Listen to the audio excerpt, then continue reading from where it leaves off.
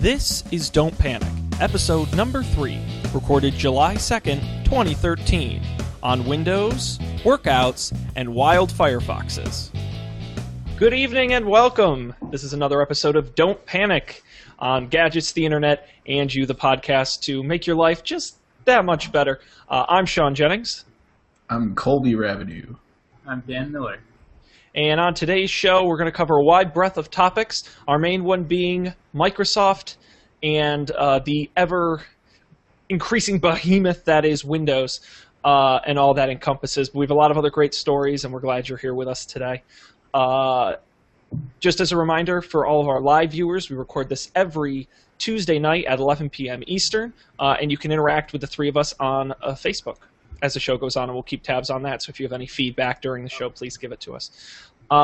With that being said, why don't we kick into our first story? And I think this works really well because last week's show we focused heavily on gaming and consoles and video games. So this is a story from The Verge, the Gadget blog, and this one is about Microsoft teases Windows 8 apps on Xbox One, says devs get a head start by building now. And the main purpose of this article, it says that at their build conference that Microsoft held this week, it's their big yearly developer-based conference, we expected, and we even teased a little bit last week, that they would talk about the development for Xbox One. Well, they didn't. They actually kept relatively silent. But one thing they did say was that that there's going to be a common core between Windows 8 and Xbox One because the Xbox One is in some way running Windows 8. And here's a quote from Steve Guggenheimer, the Vice President of Developer and Platform Evangelism, who Is that said... his real name? Sorry. Steve Guggenheimer. We call him the Goog.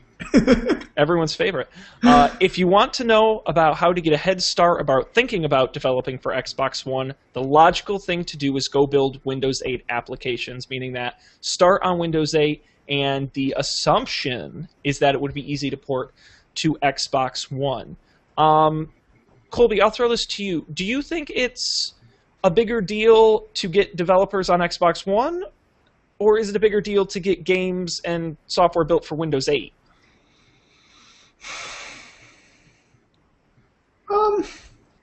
Or you can just talk about it in general. You don't have to answer my question. Honestly, I would think Windows 8 would be a bigger priority at this point, particularly for like the Metro apps, and like I feel like that's what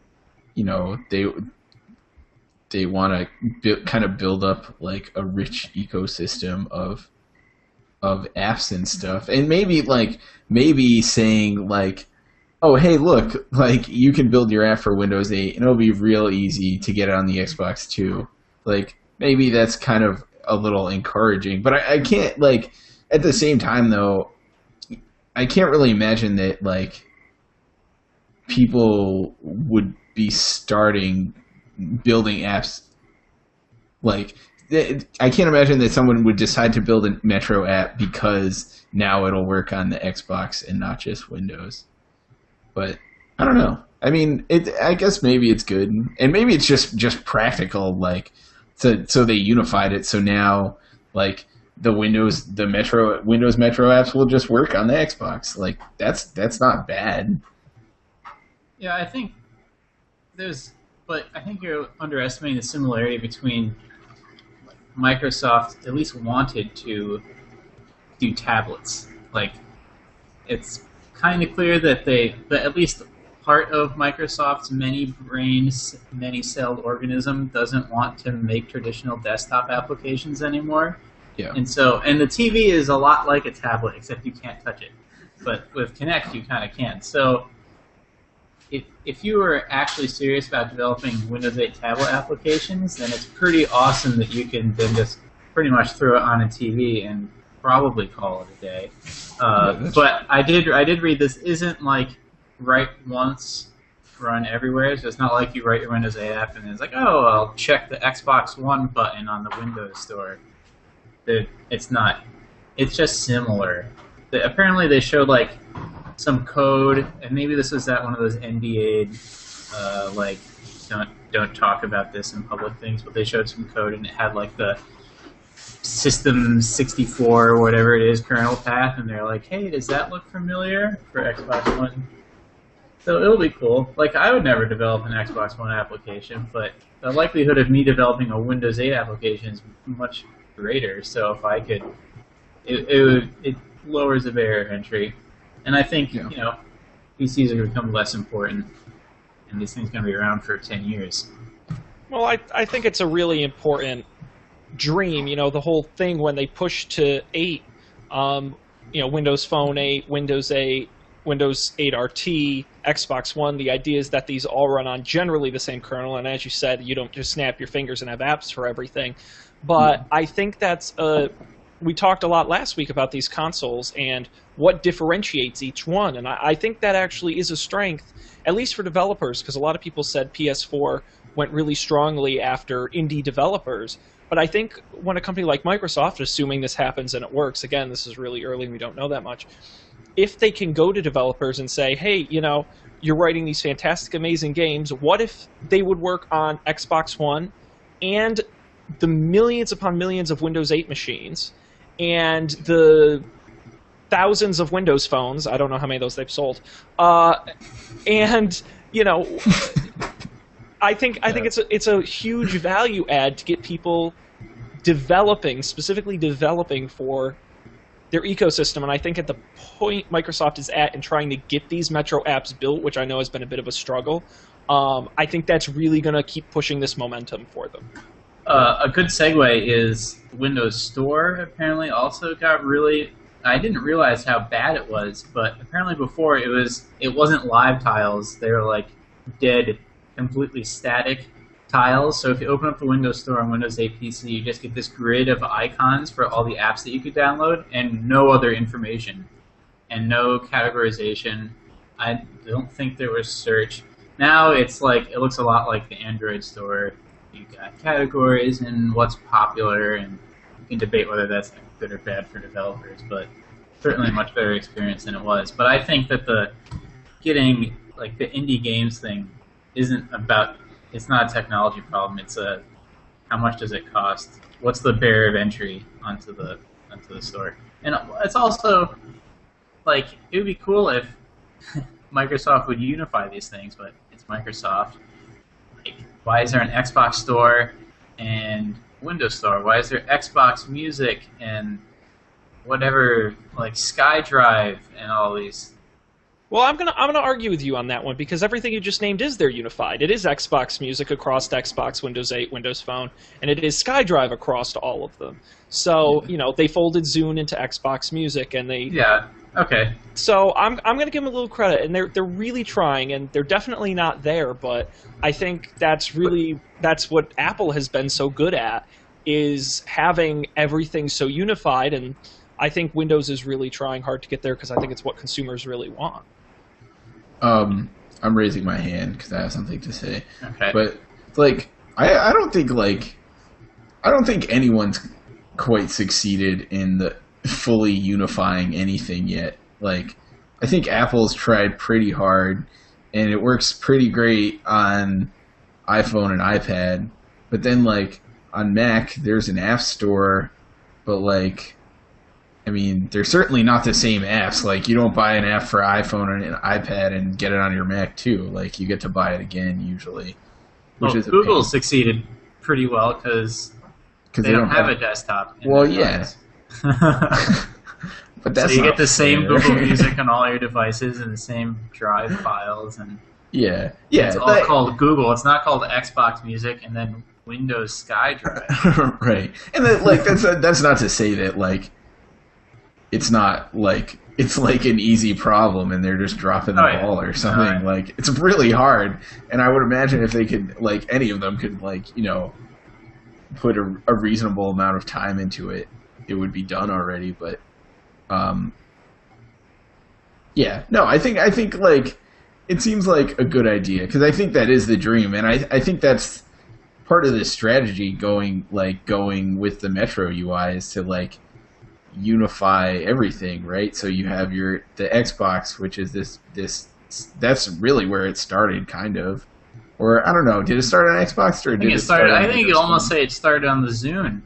Yeah. Oh yeah, Definitely yeah. Windows You're 7. right. You're right. And then the first full was Windows Phone 7. And does anyone Right. remember the Microsoft Kin? That Yeah. the little phone that wasn't Windows Phone but was made by Microsoft. That also had live tiles. That sounds awesome. You can get one for like $5 on eBay. Nice. Yeah. That could be your next phone, Colby. Maybe. Too soon. Too soon. Well, with that, that was a great segue, Dan, into Windows 8.1, which is a huge update codenamed Blue that's going to be delivered to Windows 8 and Windows 8 RT devices. I don't think they've officially set a specific date. It's generally believed to be fall. And so there's going to be a lot of little updates. It's not a huge overhaul, but it does add a lot of missing features. So I was thinking maybe what we could do is on a great resource is the Windows Supersite, winsupersite.com, which we're using, and it has a great list of all the new features in Windows 8.1. I was thinking maybe we could each pick one and talk about what we think, and I'll volunteer to go first while you guys figure out what your pick is. But we'll just each pick one of the things we find most interesting that they're updating in Windows 8.1. Because there's a lot, and I recognize people. What's yours, Sean? I was going to go with portrait mode. Okay, I'm gonna dibs SkyDrive then. Okay, I already technically did Windows Store, so that's fine. That's fine. And the reason I chose portrait mode is I think it's actually really interesting. One of the things that's new is support for portrait mode, which is something when you would turn the current Windows 8, nothing happens like it does on Android or iPhone or anything like that. What's interesting is in the Windows 8.1, when you turn it, the tiles sort of shrink down to fit the different aspect ratio. And the reason this is interesting to me is because portrait mode is actually targeted at the 7 and 8-inch smaller tablet market, which is a new area Windows is entering with Windows 8. Now, these are not devices running scaled up Windows Phone 8. This is the full version, assuming they have some kind of Intel-based processor, a full version of Windows 8 that's running on these smaller tablets at lower prices. Now, certainly because if it were an ARM and RT device, it would run cheaper. But with these new Haswell processors, with these smaller devices, I just think it's really interesting that Microsoft is discovering that this 7 and 8 inches is kind of a sweet spot for tablets a lot of people really like. We see that with the iPad mini, with the Nexus 7, and a lot of other devices that people just really enjoy in that size. And I think it's interesting that the full Windows experience is not only going to that size, but is being optimized for that size. You know what I really don't like, though, and this is also true of Android tablets. Like, I don't think 16 by 9 or 16 by 10 is good to hold in your hand. It's okay this way, but when you rotate it, it like magically like takes up more space than you ever wanted, sort of thing. I think the I don't know what the iPad is, but it's more squat than that. And I don't know. I agree. It's good for movies, the but iPad's squarer. yeah. 4.3. It's good for movies because it like takes up, it fits better. But It's good for movies, but it's bad for literally everything else. yes, Like, and while many people watch movies, I think Microsoft and Android want tablets to be used for more than just sitting on the airplane and watching movies because you get your portable DVD player and that's much cheaper. But I guess it's cool. All right, Colby, what are you thinking? What's your pick? so I've been reading about the SkyDrive, the new SkyDrive integration stuff, which sounds pretty sweet. Here they've got a really great engineer working on that named John Miller too. Yeah. I think he's doing a great job. Me too. It's probably because he went to promotion. Marist and had class with us. Like we were all together and We rubbed off on him clearly. yeah, obviously. Remember that time he interned there and had to write JavaScript? Yes. Yeah. So I think it sounds really cool. I just started reading about it a little while ago, but like, it basically like as far as I can, from what I'm reading, it's now like it's kind of just your SkyDrive content is like there as if it's on your hard drive, but it's just not on your hard drive. It's in the cloud, and it doesn't like you see it like you would any other file. You see like your previews and the icons and stuff, but it doesn't get synced down locally until you actually try and change it or something, which is awesome. That makes so much sense. Like, my Dropbox is sitting on my hard drive just taking up space. Like, I rarely touch this stuff in my Dropbox. It doesn't need to be there. Like, I appreciate that it is synced, like, across, like, it does that well, but it doesn't save me any space, which I think it should. Yeah. And I don't know. I never thought of this before today, but it totally should do that because... Well, Google Drive does that. Oh, does it? I mean, it does it by the fact that it doesn't sync to your desktop by default. You have to, like, opt in per file sort of thing. Oh, yeah. Yeah, so that's kind of like that. And this makes sense on tablets and smaller devices, too, which lends to that. They have much smaller storage space that can't afford these large files. Definitely. Cool. Yeah, that's my thought on that, though. That's good stuff. Good stuff. That John Miller, man. Well, and those are among many of the features you will find in Windows 8. I came up with another new feature. Go for it. There's this great UI innovation that Microsoft has put in Windows 8.1, and that's the long teased and fabled start button. Or what do they call it? The power user tip? Something like that? Power user menu. So apparently in old Windows 8, you could like go to the lower left-hand corner, or like you go to the left and you pop over that thing, and then if you went to the lower left of that thing and you right-clicked, I don't know how the fuck you would do that with your fingers, but if you were somehow able to do that, you could bring up this thing that kind of resembled the start menu, except without any of the useful things, and only like mobility center and network connections, and you could actually shut it down from there if you... Man, actually, no, you couldn't. I'm looking at the wrong screenshot. Only in Windows 8.1 can you shut it down from that menu. Let's see. I mean, this is also... we've talked about this, I think, every podcast so far, but the Microsoft going in two directions at the same time sort of thing. There's also now boot to desktop mode, which wasn't in regular Windows 8, so you always had to at least start in Metro. So... I don't know. Definitely doesn't help people write Metro apps, but I don't think it really matters. That's true. But I mean, then again, I feel like the people that they really want to use Metro are also not going to be able to go through their settings and find the boot to desktop mode to turn that on. Right. Yeah. Maybe I have too little faith, but I don't think so. Sean, just out of curiosity, are you running Windows 8 or are you still on 7? You know, I tried Windows 8 and I had an issue with the Maris network, so I reverted, but I own a book on it and I have read up a lot on it, and I'd like to use it. Nice. You know, I'm currently loosely shopping for a new laptop running, Windows 8 with touch.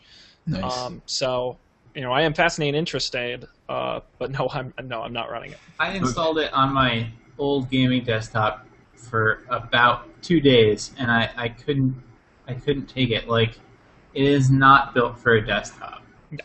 Yeah. And it's not really built for a laptop, especially if the laptop doesn't have a touch screen. Like, I could see if it did, and you would like page through your Metro apps, and then you open it up and say it's Office, which doesn't have a Metro version. How many years later, you can break out your keyboard and use it that way. Yeah. Speaking of which. I agree. Yeah. I could see it, like, without touch, I feel like, I don't know, it's a huge bummer. And that's definitely where I think boot to desktop will come in handy. Yeah. When you're working with a desktop computer or something where it makes sense. Right. Dan attempted a fantastic segue into our next story. Which Sorry. is, no, that was quite all right. And this idea that Metro style, which Microsoft no longer uses that term due to a possible copyright infringement. Yes. It's what is it called? They call it a modern user interface. Ah. But we will call it MUI. Metro. Okay. Metro is a great name, by the way, and I give them credit for that, but apparently they can't use it. So we will say a Metro-style application for the Office suite of products were... Metro-esque. If Metro were to be a style of application UI, it would probably look like that. Yeah. What he said.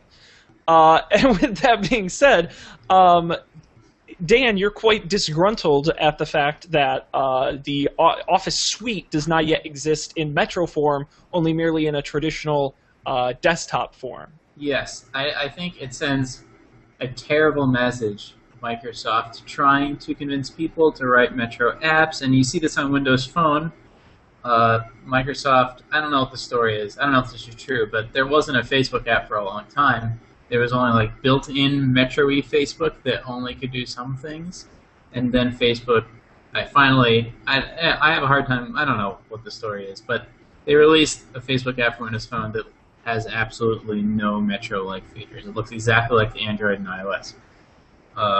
If Microsoft is trying to influence developers to make Metro-style UIs, but it takes them how many years to make an Office that's Metro style? They showed a PowerPoint at Build, but it was literally just showing PowerPoints. It had no other UI was shown. It was just like, here's a PowerPoint presentation that's from a Metro UI PowerPoint. You'll just have to take our word on that because we're just showing you slides. Sort of thing. So clearly not finished. I'm surprised they showed it at all. I don't know. It really grinds my gears. And the same thing can be said. So that's a relatively minor issue compared to the fact that if you're not on Windows, you're pretty out of luck. And that was okay in like 2006 when there was Windows and there was Mac. You could get Office for Mac. It's always kind of sucked, but it was there. And then like the 0.02% of people running Linux, and that was computers. Now there's Windows. OS X's a lot bigger. Android is on phones. It's on tablets. It's on tablets that look a lot like laptops. And there's iOS, which also people use the laptop on the iPad a lot of times. And on most of those, you can get no Office. You can get Office on OS X. It kind of sucks. You can get some read-only, like, light version of Office on on iOS. And can you get Office on Android? I don't think so. No. And you can't get Office on a Windows 8 tablet. If you're sitting there with your tablet, just like Microsoft wants, detached from any base it came with, chilling out in a nice park, like Central Park, lying down in the sunlight, because that's clearly the best scenario to use a tablet. Yes. And you're like, oh man, I'm going to write my sweet report in my Word. So you click on the nice Word, you tap the nice big Word live tile, and it takes you out to the desktop and brings up this really tiny toolbar at the top with these little tiny words that you have to somehow press on, and then, that's your UI. I don't know. It's a terrible message, and I think Office used to be the gold standard of, programs. It was like I don't even know. Everyone had Office. Everyone needed Office. And now you don't need it anymore because all of these alternatives have grown out of it, its absence on the cloud with Google Docs, and Microsoft's finally entering that space very late. Very good, but really late. And on mobile. Yeah. People aren't going to be statistically buying desktops in the next few years. Well, if I would like to counteract your haterade with a little sweet tea of my own and come to Microsoft's defense, because not that I think they're wrong a lot of the time, but I want to say that two parts. The first being that you can't get Office everywhere. It is generally believed that they are trying And while they are not there, that it's fully expected that there will be both Android and iOS full apps sometime early next year. Rumored, but possible. And I want you to remember, too, that for $5, about $5 a month if you buy the yearly subscription, imagine the value you are getting when you get 5 Windows or Mac installs, 5 mobile devices on any platform, plus 365 in the cloud, and in addition to that, you get a lot of gigabytes in SkyDrive and Skype credits for $5 a month.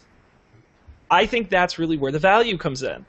That's true, but people are already using Google Docs for $0 per month. But it's not the same. I will be honest with you, I tried being a cold turkey convert to Google Docs, and I said I'm going to exclusively use Google Docs. I didn't even install Word or have Office on my computer for a time, and I had to turn and install it. And the other point I wanted to make is that I believe the reason the Metro versions are so delayed is because Microsoft put a lot of work into Office 2013, which in my opinion is the best Office they've ever released. Okay, it is really solid software. They made all the right upgrades. It has all the important features that it needed.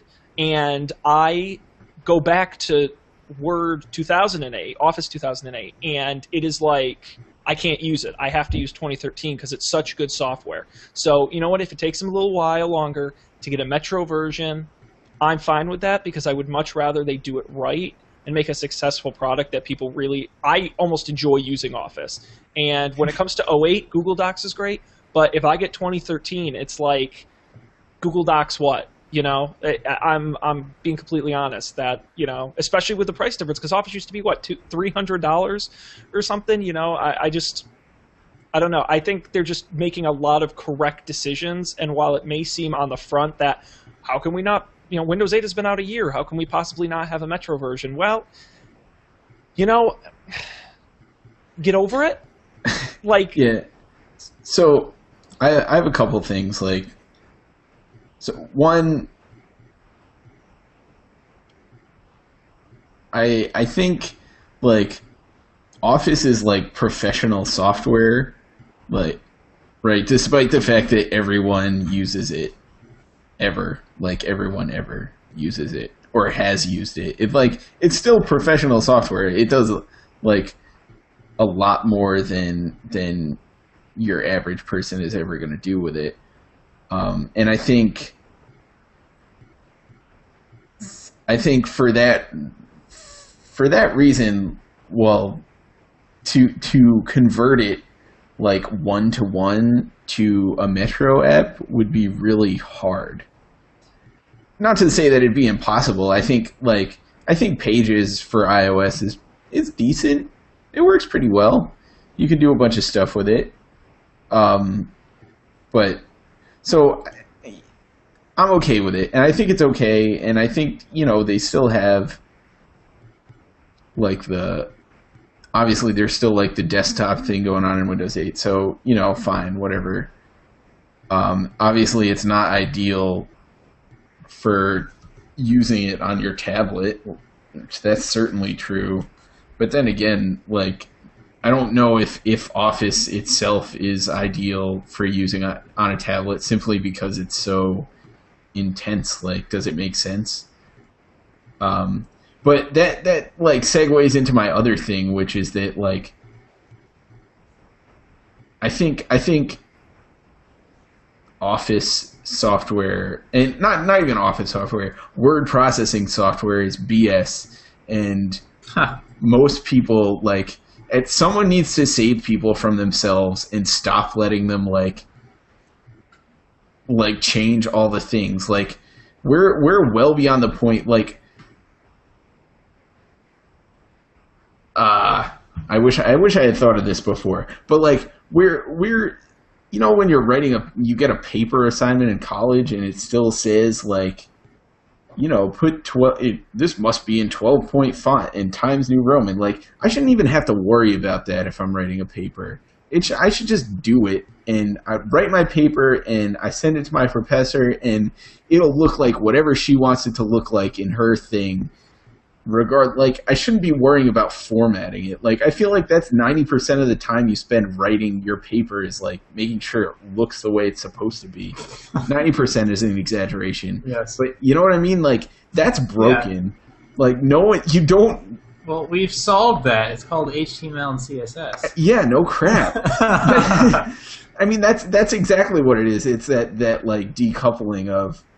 But I mean, even just using like basic, like the most basic HTML headers and things. Like obviously, most people aren't going to learn that because it's weird. But I mean that principle, the principle of doing that, like you can do that in Microsoft Word. Like there are like entity style things, so you have your all the levels of headings and then paragraph styles and quotes and things like that, which is great. But like I think there's too much focus on like format and not enough focus on writing. Like Word is almost a layout program more than a writing program. It's not for writing, it's for laying out documents. And that's a problem because that's what everyone uses it for. They use it for writing, and it just gets in the way of that. And that's my rant on Microsoft. Sean, I've got some numbers to throw at you. Okay, hit me. So it looks to me, based on the Wikipedia article on usage share of operating systems, that in terms of web-facing operating systems, Microsoft only had its hands on 1 out of every 4 these days. So 1 out of every 4 people one out of every 4 people on the internet are not using a Microsoft operating system. Okay. Well, then they hit 3/4. Right, but that 1/4 is growing a heck of a lot faster than the Windows 8 and all the other Windowses are going down. So, my big beef is, and I said this before we started, was like I also really liked Office a few years ago when I used it. It was great in 2008. I remember thinking that was amazing. In 2010, actually, I remember thinking 2010 was amazing. But I don't use Windows anymore, and that's fine. But if Microsoft had taken like the Amazon Kindle approach, where it's like, we have a Kindle, we have a physical Kindle, but we don't care. We're gonna put Kindle everywhere. We're gonna put it on all the platforms and all the form factors, and we're just gonna spam you with it, and you're gonna get sucked into our ecosystem and use it. If Microsoft had done that, it doesn't have to be as good as. I think they should have, like you said, Colby, Office Pro on the desktop. It's not a Metro app. It's Office Pro. It's like Photoshop. It does way more than anyone really needs to do in a day. But then you've got regular Office, which is a Metro app, and you've got some basic layout and some spell check. It integrates all the other Microsoft services, and it looks great, and it comes free on every Windows 8 PC. That would have been like, pfft, oh my god. Like, I would, so many people would buy a Windows 8 PC because of that. Like, I need Office, I'll just get this. If they put it on iOS and Android and syncs with your SkyDrive, they have SkyDrive apps on those, it would be great. And the whole cloud thing is all about these ecosystems, and that's why, I think Google's the only one who's doing a good job. Because on Apple, it's really kludgy, and it feels broken. Even though no one knows that you can go on iWeb or iWork or whatever it is for the cloud and edit your documents in the cloud. But if no one knows that. You can't really do that yet. Oh, really? That's just announced. There's a beta. Like I can do it because I have a developer account, but most people can't. Yeah. So this dream of the cloud halo effect is killed if you take 6 years to get your flagship consumer product in so many ways on mobile, which is this giant field that covers so many devices anyways. It is interesting because Microsoft historically makes tons of money off Office, right? Yeah. That's like I big so. effing deal. Yeah. Mm-hmm. I mean, I guess I'm sure they're still making money off it, which is the. Well, it's a different form of money. Microsoft in most of their businesses is trying to switch to a subscription model, because the problem is, you would buy Office and then use the same Office for 4 years, and then they would just get that one check instead of getting money from you every month. It's more of an accounting thing. Yeah. But go for it. I was just gonna say I'm all for subscription stuff, because that's great. Like, we should all be using the newest possible software all the time. Yeah. And that's that. I will end by saying I hope Microsoft gets their act together, because I want to use Office on everything. So here's looking at you, Microsoft. But that's the perfect segue, talking about rapid release schedules, going into our last Windows 8 story, which would be the fact that Microsoft is pushing this rapid release schedule. With this update, originally codenamed Blue, now known as the 0.1 update, has been pushed across so many products in the Microsoft, from Windows 8 and Windows 8 RT to Windows Phone 8.1 to Visual Studio's getting an upgrade, and servers getting an upgrade, and Azure's getting an upgrade, and just a gazillion services all across the board are getting this. Office are all getting a upgrade 1 year after most of these products were released, notably Windows 8 and Windows Phone 8. Whereas between Vista and Windows 7, between 7 and Windows 8, it took 4 years. So the question here is this the right direction for Microsoft to be going? Are we glad they're moving up to this rapid release schedule? And what does it mean for consumers? So I think I was just trying to look something up and I can't find it. But Microsoft's, I think, makes most of their money off of like enterprise and stuff. Actually, it doesn't matter. It's interesting. Enterprise is, in a lot of ways, more suited to this than consumers are, I think, because enterprise has been digital for a long time. Like, you show up at work on your first day, and they don't just here's your Office disk and a CD key, have a nice day. It's installed and it's downloaded from their servers, and everything's centrally managed, and you can just buy your site license for Office 2013, and instantly everyone gets it when they run Windows Update the next morning. So I think that majority part of Microsoft is really well suited to we're going to release a new version of Windows every year. Whether the enterprises will actually upgrade, though, I don't think they ever will. It'll take a while. They could do it. It'll take a while. I think it's getting there, though, because you see this trend where consumer technologies kind of infiltrate the enterprise. We saw this with the iPhone. No company, they all had BlackBerries, and almost overnight in enterprise terms, I would say 2 years maybe after the iPhone was released, you could bring your iPhone into work and they'd set it up, because when the CEO gets his iPhone, he finds out he can't get his mail on it, he's pretty pissed off. So I think the expectation, Microsoft's the biggest software company in the world, probably. If they're going to start releasing these, Chrome and Firefox style rapid updates, put not just once every 5 years, here's hundreds of new major features, but maybe a couple major features every year. It's a lot better for consumers. I think we see that on our phones. We see that with the yearly updates of OS X.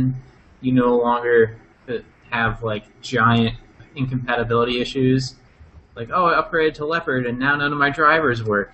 Not that much of a problem when it slowly changes over time, sort of thing. So I think it's definitely good. I'm happy to see them do it. I just hope they would employ that for their Office development schedule. Yeah, I mean, I think that's so. I think if they can do it right, do a rapid release thing, I think it's good. I feel like Apple is kind of one of the success stories in that. And Chrome. With Chrome, iOS. you don't even know that you update. Yeah, which is awesome. It's just always up to date, yeah. And then iOS 7, it just updates apps by itself. It doesn't ask, it just does it. That's great. And if they can get it to a point where it does that, That's awesome because that's one of the worst parts about Windows. It's all Yes. the updates all the time. And the restarting. Yes. Yeah. Right. And I mean that's rough. And if they can change that, like just that's like it goes back to what I was saying about like we should all be on the newest software all the time. Like that'd be awesome. Like it's for most people it shouldn't like they if you can ease them into new things without really asking, like I know maybe that's a little controversial. I guess it probably is a little That's a very controversial. web developer approach. Yeah, I know. Remember, we'll talk about Firefox OS. We will. Okay. But yeah, I think it's cool if they can pull it off, and I think it's good because I think it'll give them a chance to like really iterate on things a little bit more than they typically have in the past. I would say that I think it's most important for two groups. Microsoft's PR and marketing, who doesn't have to put up with years of people complaining about how bad something like Vista is, where they can just turn around and fix it. So all those people who said all the things they didn't, why is there's no, where'd my start button go? Why can't I boot to the desktop? And then they fixed it.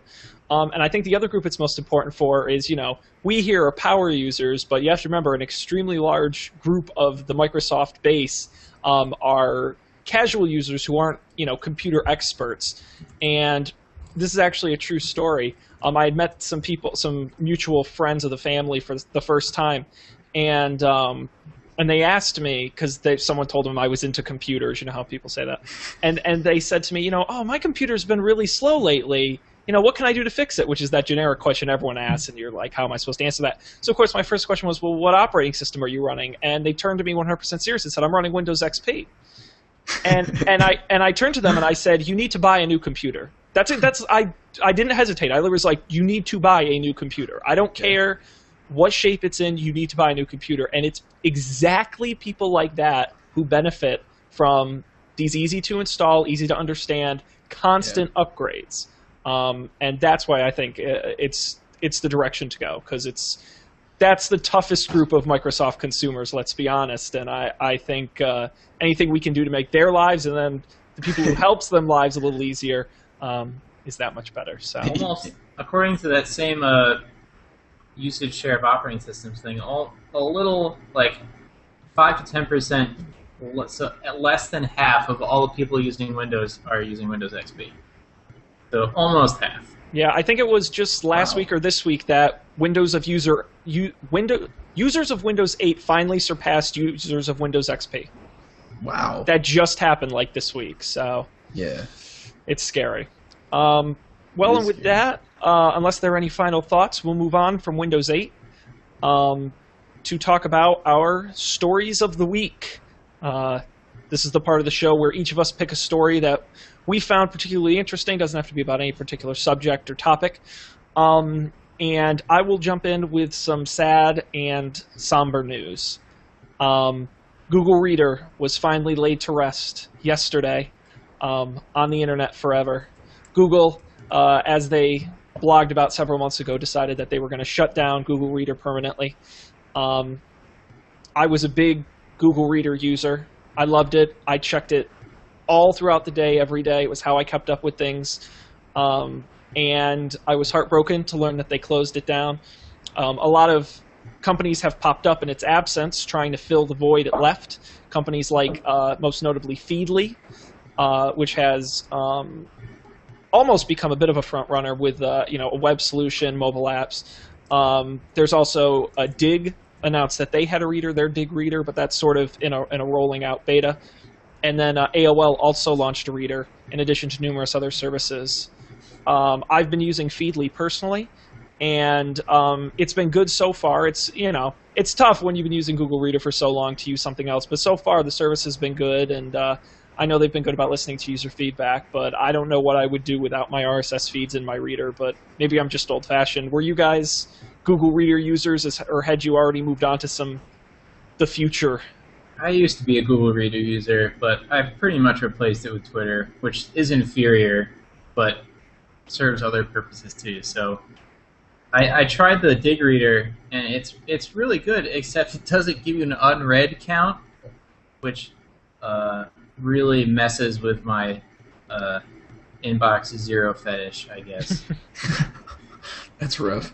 I actually never used Google Reader or an RSS reader at all. I don't know, like, I think I just missed the boat on that. Like, I wasn't into the internet when RSS was like, not that RSS isn't useful and cool, but like when it was, the thing, I was never into it. And then, like, I don't know, I get all my news from some combination of Twitter and Hacker News. So I think I just have too much free time at work. maybe. I think that's the problem. Yeah. The real problem with RSS readers for me is that there are so few feeds that I want to read everything from. And so I end up subscribing to things that I don't want to read everything from, and then I don't, and then I just start ignoring everything. And Yeah. So Twitter acts as a very imperfect, but at least some sort of signal as to what I should be reading. Yeah. Well, we will send Google Reader to the great yonder. Rest in peace, along with the many other retired Google services that have Wave. Wave. Yeah, they're a surprisingly large amount. Yes. Going back into the day. All right, well, why don't we move on to Dan, your story. A local story for you. Oh, yeah, this just happened today. I thought it was pretty interesting. New York City got the .nyc top-level domain. Ostensibly for anyone who has an address in New York City can pay some undisclosed fee, which they implied wouldn't be, that outrageous, and get one. But I think the really cool thing is the my.nyc.com website, which is just ridiculously, almost unbelievably well done for a municipal website. I think it's interesting. I'm living in New York City. It's interesting how much not just lip service, but like how much they're focusing on tech. Like, the mayor has been to our offices several times, and he calls up our CEO all the time, and he mentions him on Twitter and just all over Twitter and Facebook and Instagram. And there was travel tips and here's one of the things they highlight on here is, I don't remember what they call it, but basically something.nyc is things to do this weekend, which is one of the perennial questions in any place you're living. And Google is so unhelpful for that. It just brings up all these shitty about.com things that have terrible ideas. The worst idea. Yeah. And I think, and so Tim O'Reilly talks about this with Government 2.0, which is kind of a bullshit term, but I think if you as a municipality can bring, using the internet, it's really easy to kind of get democracy flowing, not in the let's elect people and make policy decisions, but in the let's make this a pleasant place to live idea. So I think it's cool. Something of a PR stunt because it doesn't really matter. Are you going to buy dan.nyc? Yeah, if I can. I'm not going to camp out at midnight to try to get it though. Wouldn't that be funny if they made you go and physically hand in a piece of paper to buy it? See, that would be highly ironic. I think that'd be hilarious. That would be a very government thing to do. I had to fill out paperwork the other day. It was terrifying. What kind of paperwork? Benefits paperwork. You should have just told them, I don't want benefits. In their defense, I only had to do that because I'd already been there for a year, so I had to file a change of circumstance. Interesting. So, but yeah, that's my story. Cool. Nice. Well, I saved, I think the one I was interested in when I looked at our document for the show, this one jumped out at me. God, it's time. This is Colby's story. Colby, please explain to me why I should care about your story this week because I want to. I know I really do. Go for it. All right. There's a lot of pressure on right now. So I don't know, for anyone who doesn't know, for the last maybe year plus, Mozilla, the company that makes Firefox and Thunderbird. I thought they discontinued Thunderbird. Did they? Yeah, that's right. I take that back. But they used to make Thunderbird. So they're a nonprofit, and they maintain a bunch of free open source software and things. But for the last year, they've been working on a mobile phone operating system that runs entirely on web technologies. So it's HTML, JavaScript, and CSS. The whole thing down to obviously at its core, it's the same kind of web runtime as Firefox. And from what I understand, their target market is emerging markets. So they're going for a really solid software that runs on low-end hardware that can be sold at very affordable prices in new countries, which is cool. And I've had a thing for it for a long time since I heard about it, really. And I have no real justification for why. I think as a web developer, my attempts to break into the mobile app development world have always been frustrated by what a pain in the ass it is compared to writing JavaScript. I just love it. So really, I want to be able to write legit apps for my phone with JavaScript. So that's point number one. Point number two is just from a general development perspective, there's a lot of ways I think in which developing for the web is way better than developing for a native platform. Just the being able to A/B test stuff and do all kinds of crazy experiments on the fly, and if something's doing really badly, you just take it down without going through an App Store review process and stuff. That's the dream. That's really the dream. That's data-driven development. I know there are some services in the last couple months that I've been seeing for things like that, so you can run tests in your app. But I'm sure those are great to a certain extent, but it's still not there. So, but you can't have two different versions of your binary in the App Store at the same time, right? Right. So I would assume the way it works is you package both of them, and at runtime it determines whether someone should be in one bucket or another. I don't know how it actually works. But a bunch of if statements. Yes, a giant switch statement. So Colby, my question for you is: if you're so excited about Firefox OS, why aren't you talking to us from a Chromebook right now? Then all of your apps would be in JavaScript. That's true. I actually don't have a good reason for that. Mostly because I got a MacBook Air before they released the Chromebook Pixel. That's my reason. Would you have really bought a Chromebook Pixel? I would have seriously considered it. Worst case scenario, I decide I hate Chrome OS and install Linux. So today, go or no go on the Chromebook Pixel? I'd give it a shot. All right. Yeah. Me too. It's expensive. It's so expensive. That's honestly, if I just had the spare cash, I would pick up one of the cheap Chromebooks, the $200, $300 ones, because even those look nice. The only thing they don't have is the touch. Is the so Dan, you have a fun story about a Chromebook from school? I do.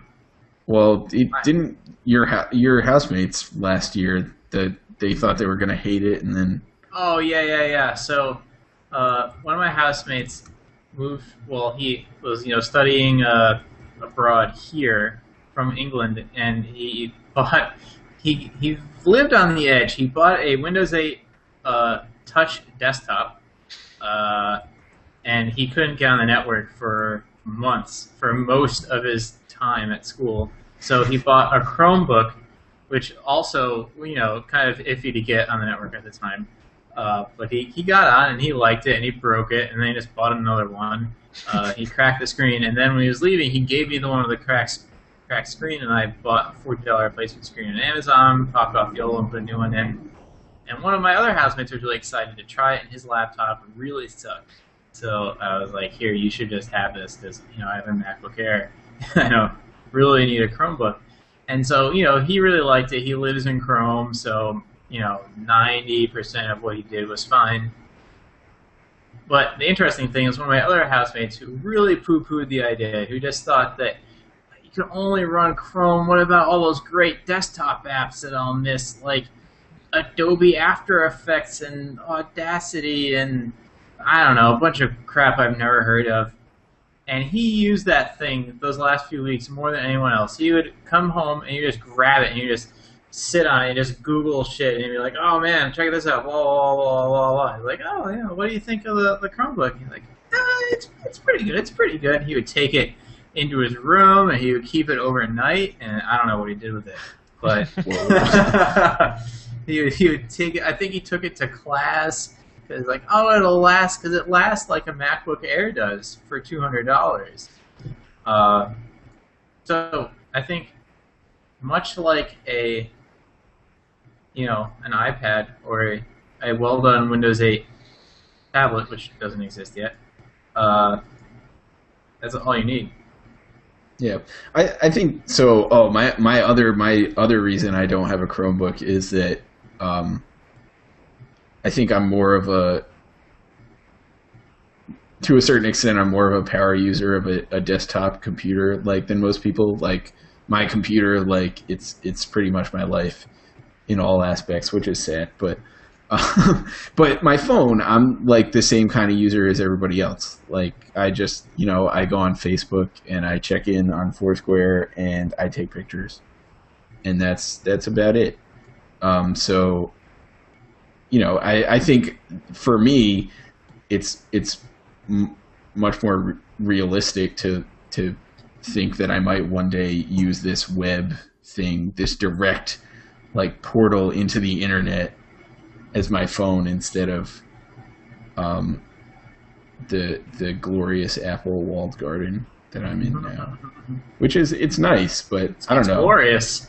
Yeah. Kind of wondrous. I would just really, I just love to use one. Soviet Russia. And I'm sitting here in my little Windows 8 prison. Let me out. We don't have Metro apps. There's a tiny live tile of the outside world, and you can see everyone having fun. And then I touch it, and it turns blue and just crashes. Now, okay, so we're optimistic about Firefox OS. Yeah. Oh, but the actual news story is that their hardware partners announced launches today or yesterday. Are there any in the U.S.? No, they're starting abroad. Like I said, it's emerging markets, which I think makes a lot of sense. Particularly with, I know, India and China, those are big markets. That's the big US. Companies what? Bigger than the U.S.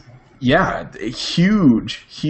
So for companies like Google and Facebook and Twitter and all those, that's a big deal, and getting them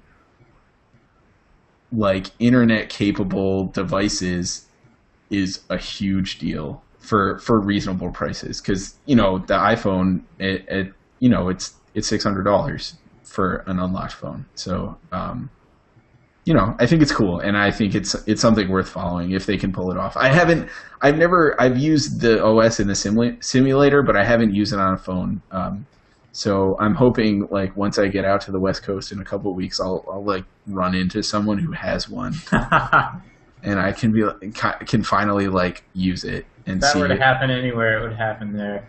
Yeah, that's what I figure. So. And they can all get on the internet in India and China with Google's internet balloons. Exactly. Oh my God! It all comes together. Yep. All right. NSA will be spying on them too. All right. Well, a lot of great stories, but why don't we move on to our picks of the week? Who wants to go first? I don't want to pick. I'll somebody. go first. Okay, go for. I'm really excited. I actually may try your pick and report back next week on how it goes. So I'm excited. So go for it. Cool. So my screen share right now. There we go. All right, can you guys see that? Absolutely. Sure, it works for you. Awesome. Sorry, dude. So for the last week, actually for a while, I've been messing around with ways to get in shape as efficiently as possible that don't hit the gym, because it's an exercise factory, and I am too special for an exercise factory. So I've done a bunch of stuff, like I have a Fitbit and all that good stuff, but I stumbled across this 7-minute workout app, and basically all it is it's a timer with a voice that reads out exercises, and you do the exercise for 30 seconds and then you rest for 10 seconds, and there are 12 exercises, and they're all approachable. There's nothing that you just won't be able to do. And I'm certainly not a fitness freak or an athletic person. I sit at a computer for the vast majority of the day. But I've been doing this for a week, and I've noticed I can do more push-ups than I could a week ago, and it feels good. I do it right before I jump in the shower. It's exactly 7 minutes. So it's not a huge commitment, and it's great, and it's free.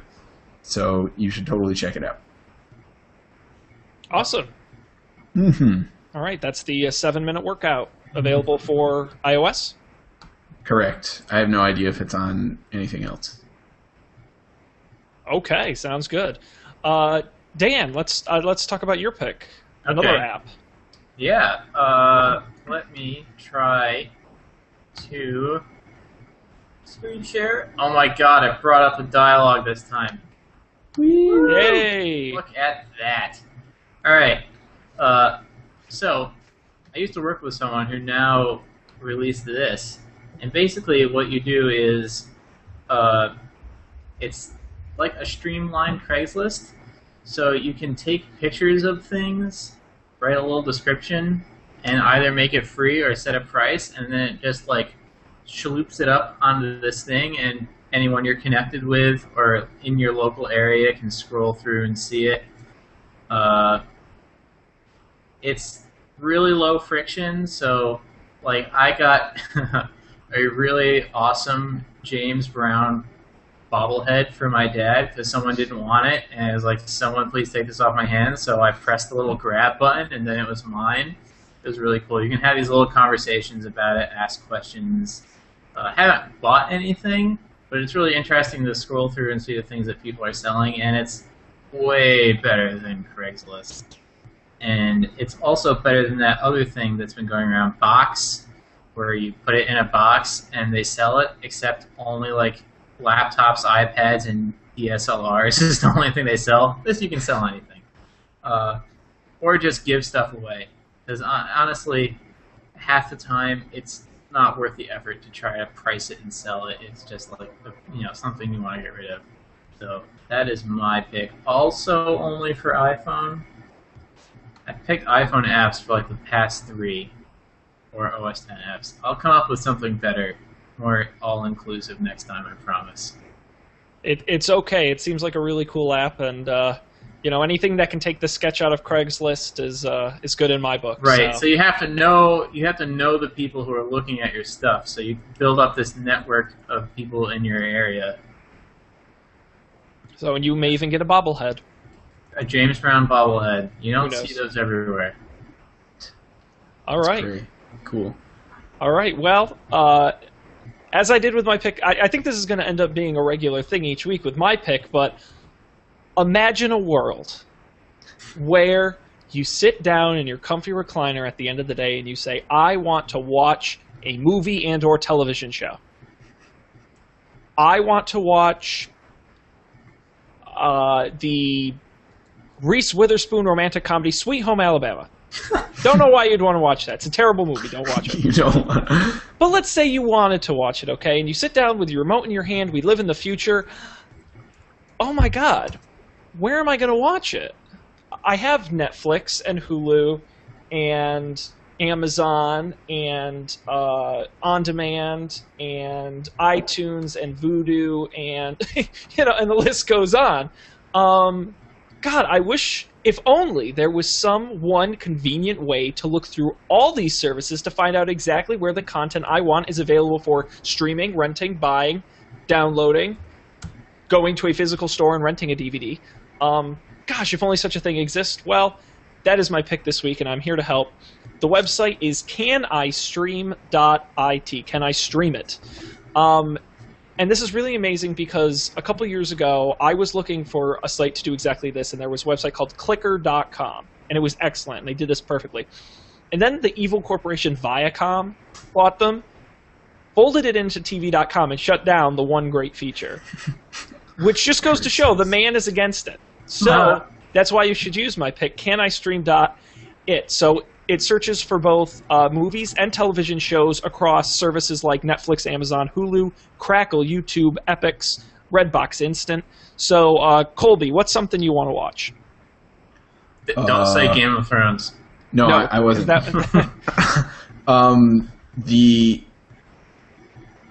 I want to watch the James Bond movie Goldfinger. That's a good choice. So I'll type in Goldfinger, and we'll hit Search Movies. And you are looking at my screen, right? Yes. Yep. Okay. So it came up Goldfinger 1964, and now it's running it through all these services. So you can see it's not available to stream, but I can rent it from Google Play, from iTunes, from Vudu, from YouTube, and I can purchase it from Amazon and iTunes and Play and on the Xbox 360 store. I can also get the DVD for purchase through Amazon or a Netflix DVD subscription. Wait, you can rent movies on YouTube? Yeah, Yes. They don't really advertise it, but you can, yeah. What? When Yeah. did that happen? That's A cool, I while. guess. Good for them. Yeah. You're watching your favorite clip from, your favorite Mel Brooks movie, and there's a little link right there. Watch this now, $2.99. Makes a Yeah, lot that of does sense. make a lot of sense. It's an anti-piracy thing.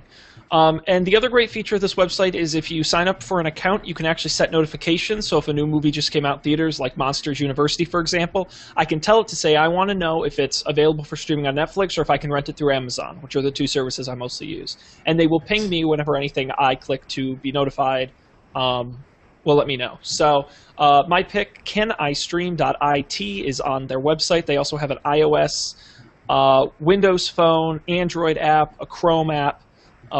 They're all over the place, and it's just a really convenient service for finding where movies and television shows live in this connected world. It's about time someone made a database. So that's my pick. Woo! There you go. Cool. All right. Well, any final thoughts before we wrap up the show? Anything anyone want to plug? I won't force anybody, but I will make the offer. I don't really have anything to plug. I've just been sitting on the couch. You're going to For plug the weeks. couch? Yeah, the couch is awesome. I love it. I love it there. Next week, maybe, Sean. All right. Yeah, All right. yeah. Well, I'll come up with something to plug soon. I'm going to tease next week's show because Oh my we are God. going to do a blowout How's extravaganza on wearable technology. That's right. All the questions you needed answered about Google Glass, Fitbit, smartwatches, brain implants, mind control, you name it, we're Head going to cover it. transplants. Head transplants. I did read that today, and that was a really interesting article. I'm so excited. That's next week's going to be an awesome episode. No, we're going to cover a ton of stuff. So you're definitely going to want to tune in. We tape the show live every Tuesday at 11 p.m. on YouTube. And the shows are posted after the fact on our website. Colby, what is our website? It is don'tpanicpodcast.github.io, which we should probably get a better URL. We're going to work on that. It's on the list. And you can also watch the videos at youtube.com/don'tpanicshow. So the videos are available there as well. And with that, on behalf of Colby, Dan, and myself, we thank you for watching, and we remind you, don't panic. We'll be back next week. Thanks. Good night.